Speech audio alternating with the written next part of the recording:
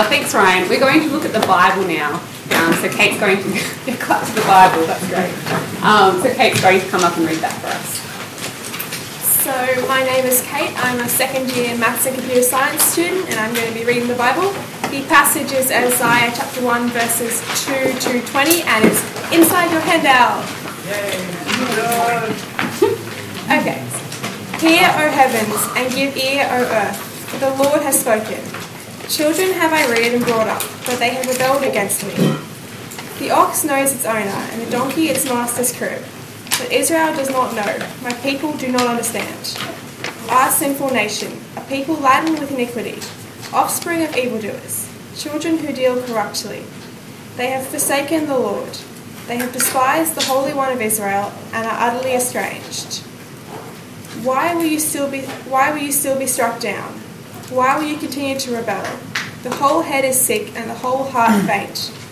From the sole of the foot, even the head, there is no soundness in it, but bruises and sores and raw wounds.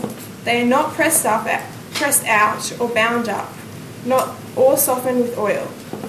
Your country lies desolate, your cities are burned with fire. In your very presence, foreigners devour your land.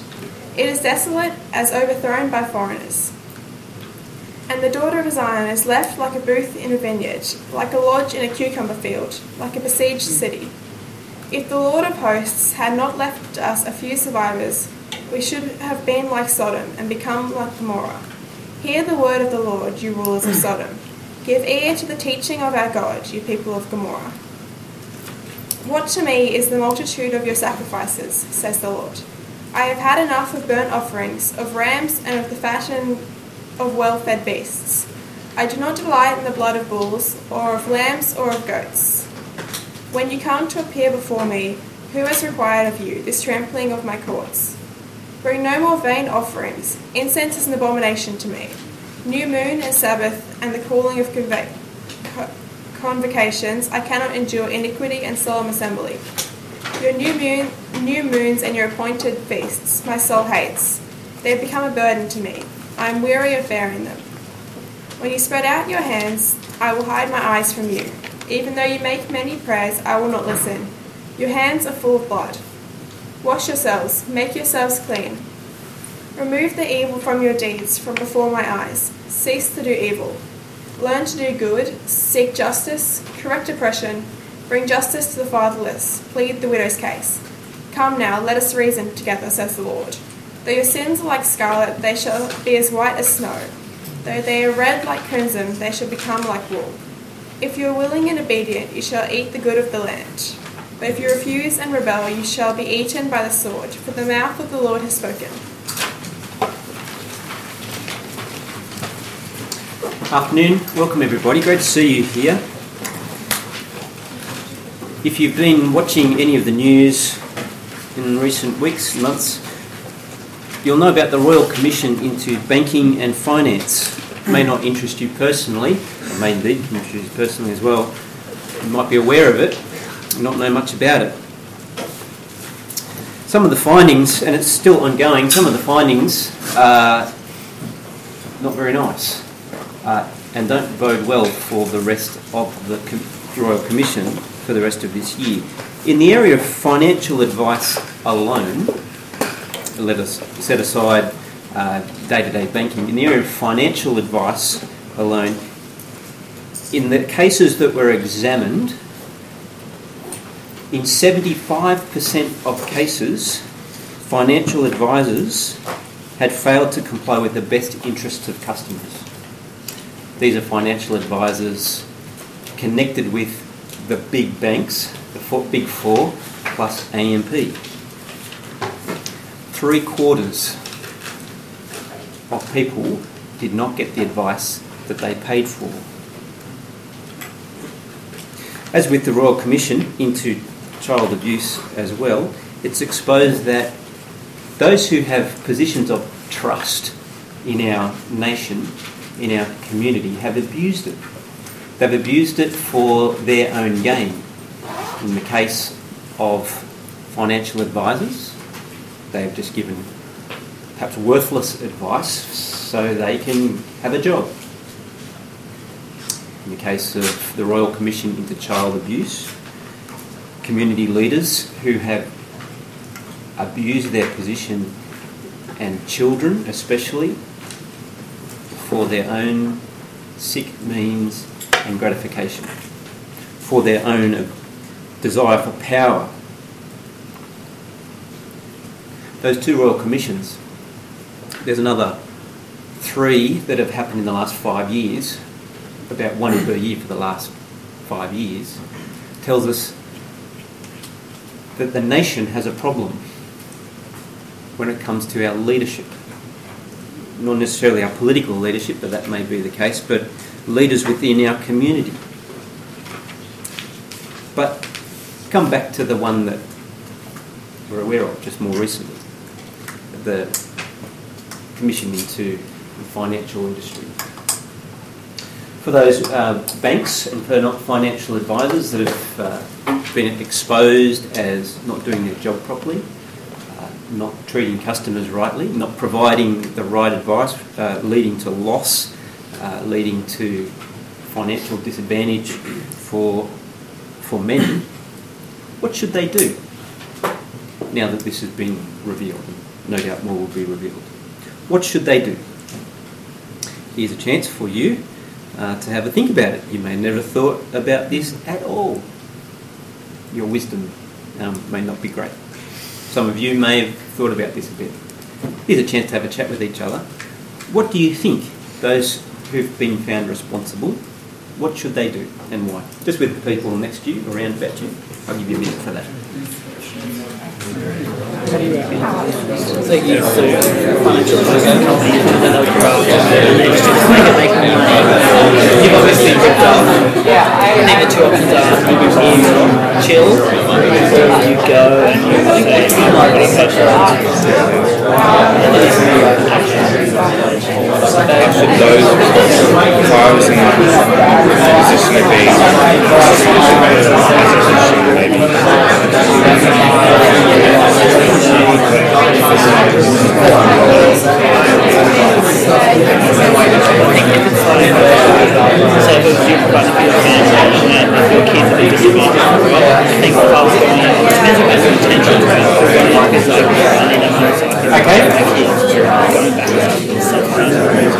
Maybe first responses from people that might actually be studying in the financial world, maybe those that are doing business, maybe those that are doing even financial planning. Ryan, what did you think? So lots of like terrible stuff. So I think the first one could be people losing their jobs that have been found to do this. I think there's one case where they were charging fees to dead people, and they were like giving advice for like minuscule amounts of savings, and were charging like ridiculous amounts for that advice. So I think losing jobs, better regulation in the sector. Okay, so losing jobs, better regulation. Who else thought heads should roll, people should lose their jobs? Yeah, okay. Who thought the opposite? No, they should not lose their jobs. Anyone? I think they should pay the money back. They should pay the money back. Don't get rid of them. Get rid of them. What are they going to walk away with? Why not both? Why not both? Take the money and then make them walk away. Yeah. Any other thoughts beyond those ones? Anyone on this side of the room? Yes, declare bankruptcy. Make them declare bankruptcy. Yeah. Yeah. And people would say, no, that's too easy. That's too easy. They walk away with nothing, but they don't have to. They're free to start again in 7 years, is it? Yes, you're not planning on that, though, are you, Ryan? Yeah. How do you repair? How can you pay back? In the case of the Commission into Child Abuse, you can't even begin to think that there could be payment made and reparation made to people's lives, people who've lost their lives. What do we do? How do we as a nation respond when our leaders are found to be corrupt, community leaders? It's where the book of Isaiah begins, with the nation that's failing in its leadership. It's where it begins because it's a book about a nation. It's a book about all nations and the future of all nations. It's a book about a nation, about all nations and the future of nations. And especially the leadership of this nation, Israel, is where it begins and expands and gets bigger. We'll come back to some of those questions. But Isaiah, as we start to look at this book, if you've never read it, never looked at it, it's a big book. It's a big vision. It's 66 chapters big. And we begin today, and we're going to work our way through it. Every verse in every chapter won't get examined, but we'll work our way through it. If you're going to graduate at the end of this year, then you can enrol in honours, come back to another course. This is going to take some time. And we'll come back to the book of Acts that we've left behind along the way. I'm hoping you'll see the threads that join between the two. But Isaiah is a big book. Its time frame is also big.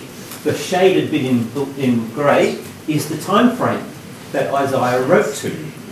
The kings of Uzziah, the one at the top there, Jotham, Ahaz and Hezekiah, in the nation of Israel. Well, actually what's become known as the nation of Judah, because they are the southern tribe of Israel. And it focuses in on the time of these four kings. And over the weeks we'll get to see something of the historical situation that Isaiah's in. Not a great deal today. But also we see that Isaiah's audience is big. Look where he begins in chapter 1 verse 2. Hear, O heavens, and give ear, O earth, for the Lord has spoken. The book begins, Isaiah's vision begins by summoning heaven and earth, the biggest audience that can be mustered, to listen in on the happenings of this little nation, this tiny nation. The biggest audience is now looking in. And let's turn to see what all of creation are being called to listen to. And before I continue, I'm going to ask God to help us understand this part of His Word. If you want to say amen to that prayer, then please do. Lord, we thank you for your word to us in Isaiah. We thank you that you've spoken to us. Help us to understand Isaiah's vision that you've given him. Help us to know how to apply that to us, to be obedient to you, and we pray it in Jesus' name. Amen. The creation called to listen. God says, children have I reared and brought up, but they have rebelled against me. The ox knows its owner and the donkey its master's crib, but Israel does not know. My people do not understand. God has given birth to a nation, or he's created a nation, his children. But they are less intelligent, less responsive than the dumbest of animals. The ox and the donkey, who are the butt of jokes. Even in the Bible they're the butt of jokes, well, the donkey is. Even they know their master and can respond to their master's voice, the simplest of things. But the people who are called by the name of the Lord, they don't know him and they don't respond to him. They refuse him, they reject him. They don't want to know the one they call Father. Why are teenagers embarrassed to be seen with their parents? Why is that? Why is it that the worst thing in the world that can happen is for your parents to drive you to school and drop you off when everyone else has arrived? At least for some of them. Why is that? Someone might one day understand that. My gosh, you have a parent. Yeah, I never knew. But these children have gone further. Verse 4, a sinful nation, a people laden with iniquity, offspring of evildoers, children who have dealt corruptly, They have forsaken the Lord and despised the Holy One of Israel. They've forsaken, it's the word for divorce. Israel have divorced their parents, their parent in God. So embarrassed by him they are. Have you ever felt embarrassed about identifying with God? If you are a follower of God? Have you ever felt embarrassed or would be embarrassed if maybe even some of your uni friends knew that you were here in the uni Bible talk? Or would be embarrassed if they knew that you were at one of the faculty groups that runs throughout the week? Would you be embarrassed about that? I remember very early on at uni, when I was at uni, I started going along to the Bible studies, the big Bible studies at the uni that I went to, and I would quietly slip away from my friends, hoping that they wouldn't notice, and I'd go off to the Bible study. And one day, hundreds were massing around the door, waiting to go in, right there in front of my face. I didn't even realise until the last moment. One of my course friends, and he saw me. What are you up to? I'm going in there. Are you going in there? Yeah, I'm going in there. Oh, great, let's go in there. And we actually became really good friends for the next week, and he left for the following week to go to uni. There's that sense that all people think of me if I'm associating myself with God. What a bizarre thought. The maker of the heavens and the earth. The maker of all people. You identify with, and you would be embarrassed about that. It's crazy what has happened to us. What has happened to the nation of Israel that they don't want to know and be known to know God. It's right and natural to grow independent of your parents. But Israel and us were never meant to grow independent of God. Biological parents obviously put there for your provision and nurture and growth, and you should grow independent of them. Just in case you're not sure about that, you should grow independent of them in many ways. But you can never grow independent of the God that's given you life, sustains your life, and who you call Father. And Isaiah points to two barefaced realities as evidence of the accusation that they've turned their back on God. The evidence is sickness and ruin. You see it there in verse 5. Why will you still be struck down? Why will you continue to rebel? The whole head is sick, the whole heart is faint. From the sole of your foot even to the head, there is no soundness in it, but bruises and sores and raw wounds that are not pressed out or bound up or softened with oil. The nation is sick. They're actually physically sick, most likely, physically diseased and harmed. Why? Verse 7, your country lies desolate, your cities are burned with fire. In your very presence, foreigners devour your land. It's desolate as overthrown by foreigners. They've actually welcomed foreigners, we'll find out later on, it's the nation of Assyria in, and they've ruined the country. They've ruined the nation. In fact, they've decimated the nation, and all that is left is just a few survivors in the city of Jerusalem. The one city that is left behind, the one city that survives. The rest of the countryside is decimated. And so they are left, verse 7, like a booth in a vineyard, like a lodge in a cucumber field, like a besieged city. Everything else has been razed to the ground. Jerusalem remains as the only thing sticking out like a stupid sore thumb, like a cucumber patch. And they're diseased. And they need to think, what's gone wrong? They need to actually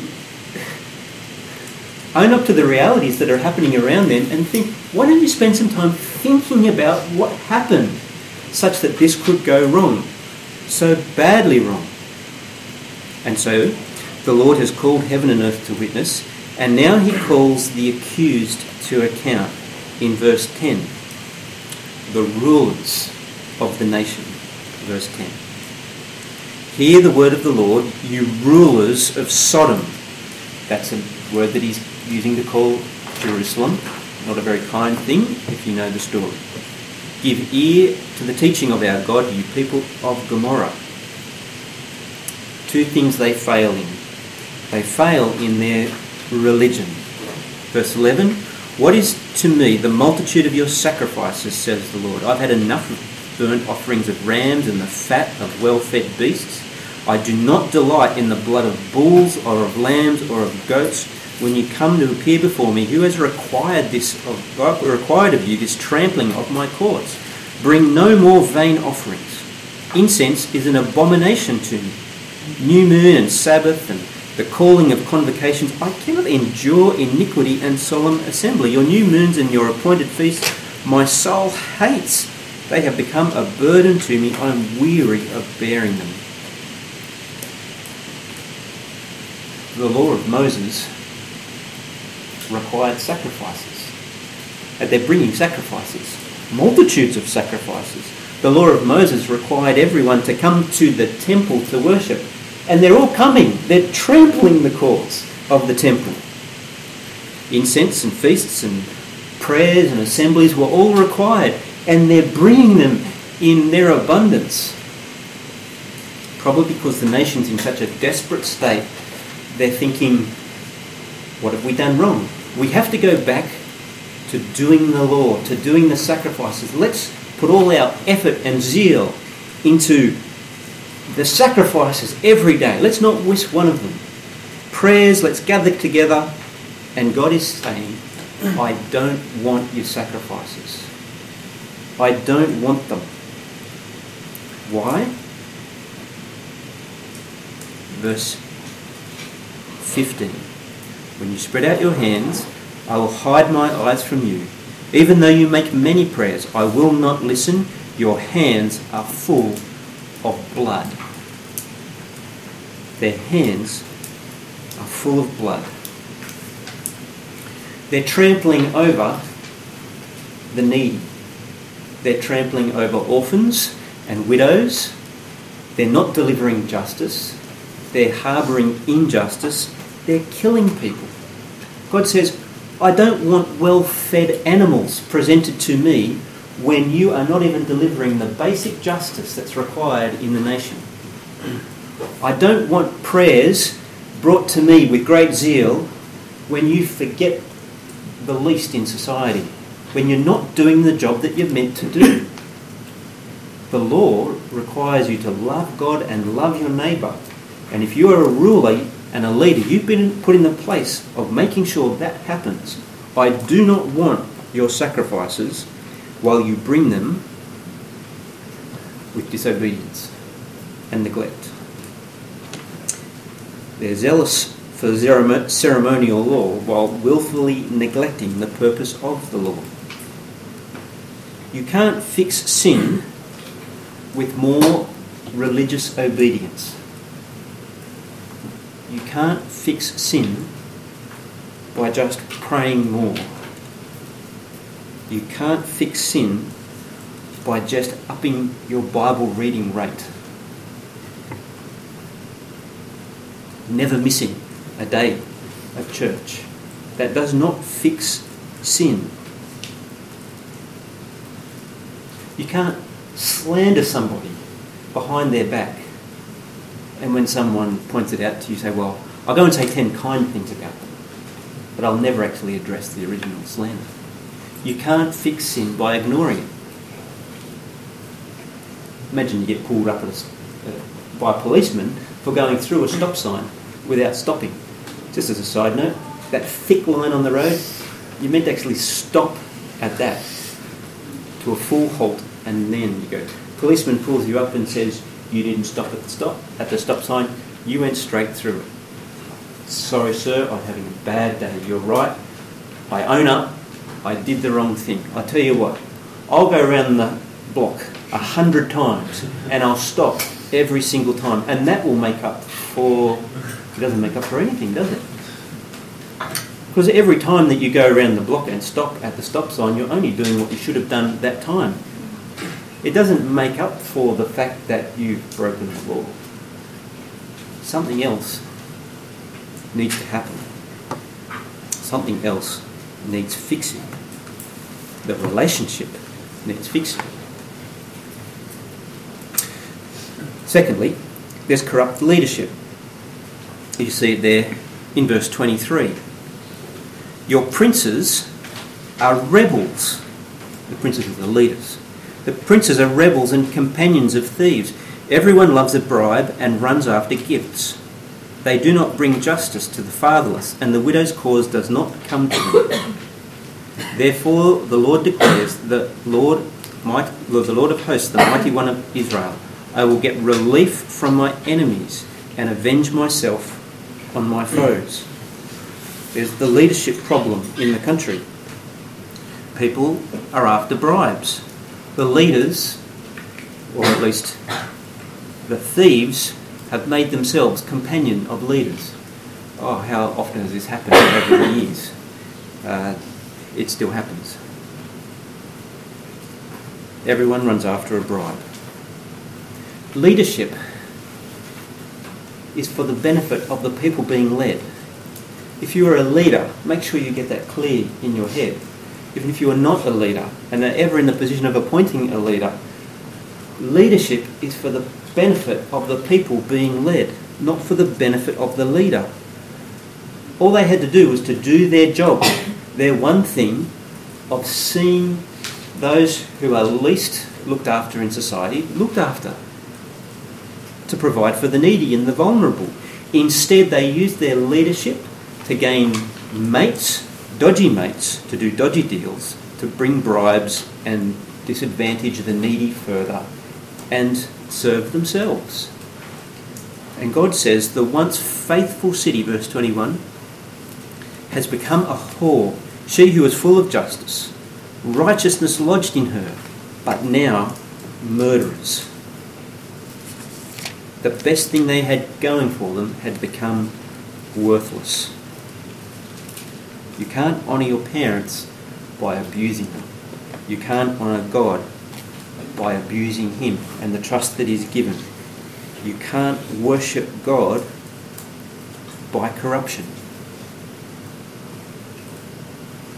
The Lord is the Holy One of Israel, we're told earlier in chapter 1. Holiness matters. Holiness matters. You can be as religious as you like and still be corrupt. Holiness matters. You can't fix sin by ignoring it and saying, I'll just try better. You can't play it down. What's needed is repentance. Repentance. Verse 16. You'll see it. Verse 16. Wash yourselves and make yourselves clean. Remove the evil from your deeds, from before my eyes. Cease to do evil. Learn to do good. Seek justice, correct oppression, bring justice to the fatherless. Plead the widow's cause. Yeah. I'll give you a moment, again, with the people you're chatting to. Ask this question. How are they to be made clean? How are they to be made clean? I'll give you a moment.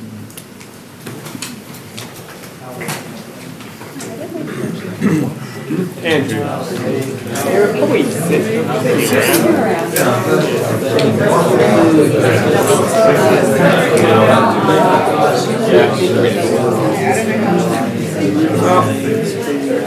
Seems like what they're doing is they're bringing all the laws and stuff. They're using ill-gotten gains to do it. ceremonial. Det är faktiskt något against Ceremonial administrative thing. Yeah, but that was just talks about Okay. They still see that now. This is fairly straightforward and easy comprehension. I'll take an answer from the front. I'll ask you guys, anyone down this end. Yes.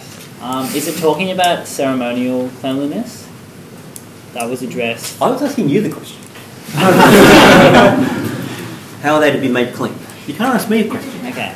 Well then I'll lock that one in, Eddie, and we'll go with ceremonial cleanliness. Ceremonial cleanliness. Yeah. So they are to do the ceremonies in order to make themselves clean, Yeah. in order to be cleansed. Well, I think it talks about in the beginning of the Bible how when you're to come to God, you need to go through like a certain cleaning process. But I think it's also more than that. I think it's also talking about making yourself clean, is in like deterring yourself from the corruption and not associating yourself with that, and then trying to focus on like uptaking the case of the widow. Okay. We'll take the first thing first and come to the second thing second. The ceremonial cleansing. Who's gone with that one? What's it? You've got no backers behind you. Maybe one. And then the second thing is hedging your bets. To actually, what was it? It was to just pursue the godliness in that sense. So like, yeah. Pursue what? Make yourself clean by pursuing godliness. Yeah. Who's saying that? There's a couple more. Not many. Well, there's a few. There's a few of these. Conviction is high. Yeah. Could it mean like make themselves clean, like spiritually clean? I think spiritual clean is very much on the cards. Yeah. I don't think it's physical cleanliness that he's particularly talking about, washing of yourself, your body. But it's clear, isn't it? They're to make themselves clean. They're to make themselves clean. Yeah. How are they to make themselves clean? Yep. Verse 16, cease to do evil. Yeah. Cease to do evil and do what instead? Good. Do good. In this particular case, they are to do what? Seek justice. Yeah, you're just reading this out of the text, aren't you? Fantastic. Is that possible? If you're a Christian, you've been a Christian believer for some time, don't you believe that you can't actually make yourself clean? We can't make ourselves clean. Or can we? God here seems to think that you should make yourselves clean, that we can. Is he calling us to do something that is just impossible? Or is he calling us to do something, these leaders, something that is possible? I think he's calling them to do something that is possible. To fix the problems of the widow's cause and the fatherless and the injustice that's in their nation. I think God actually expects that they should do that and can do that.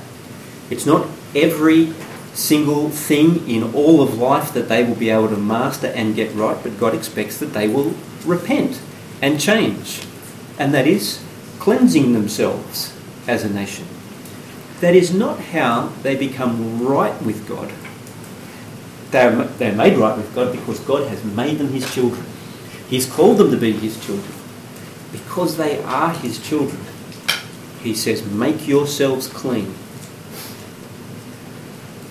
It's only what we're actually told to do in the New Testament when you come to passages like 2 Timothy 2, talking so much about ministry of the gospel. In a great house there are not only vessels of gold and silver, but also of clay, some for honourable use, some for dishonourable. Therefore, if anyone cleanses himself for what is dishonourable, cleanses himself from what is dishonourable, he will be a vessel for honourable use, set apart as holy, useful for to the master of the house, ready for every good work. The cleansing yourself in that passage is fleeing sexual immorality, fleeing from the pollution of this world, fleeing from being caught up in this world, to Timothy. James chapter 1 verse 21. Therefore put away all filthiness and rampant wickedness, and receive with meekness the implanted word, which is able to save your souls. Friends, we are to be people who repent. If we call God our Father, if we are people of God, we need to repent and wash ourselves and do what is right. We're not thereby made right with God. But if we are right with God, then we follow the one who is the Holy One. Holiness matters. What we do with ourselves matters. What we do with the resources that God has given us matters. Will we get it right all the time? No. Do Israel get it right? No. Do they need to? Yes. Do we need to? Yes. And here is one of the questions that opens up the rest of Isaiah. I'll come back to the passage. The city will be called, this is verse 26, the city of righteousness, the faithful city. How can that be? How can it be that a city which has rulers who are sinful be ever a city of righteousness? How can this nation ever become that nation? Spoiler alert, Isaiah 66. How can this nation become that nation? Yes, they cleanse themselves, but that won't fix their inner problem. God says, I will do it. I will restore. Verse 26. I will restore your judges at the first, and your counsellors at the beginning. Afterwards you shall be called the city of righteousness. God will do it. God will act. God will bring his people to righteousness. Stay with us to learn how God does that for them and for us. Let's pray. Lord, we thank you that you have shown us what you require. You've shown us yourself as the Holy One, and you call your people to account, to repent, to be cleansed, to act rightly. Help us to do that, Lord. Help us to do that, trusting in the hope that you will bring righteousness and have brought us to righteousness. And we pray this in Jesus' name. Amen. Make sure you do come back next week for the next instalment. We're going to pray.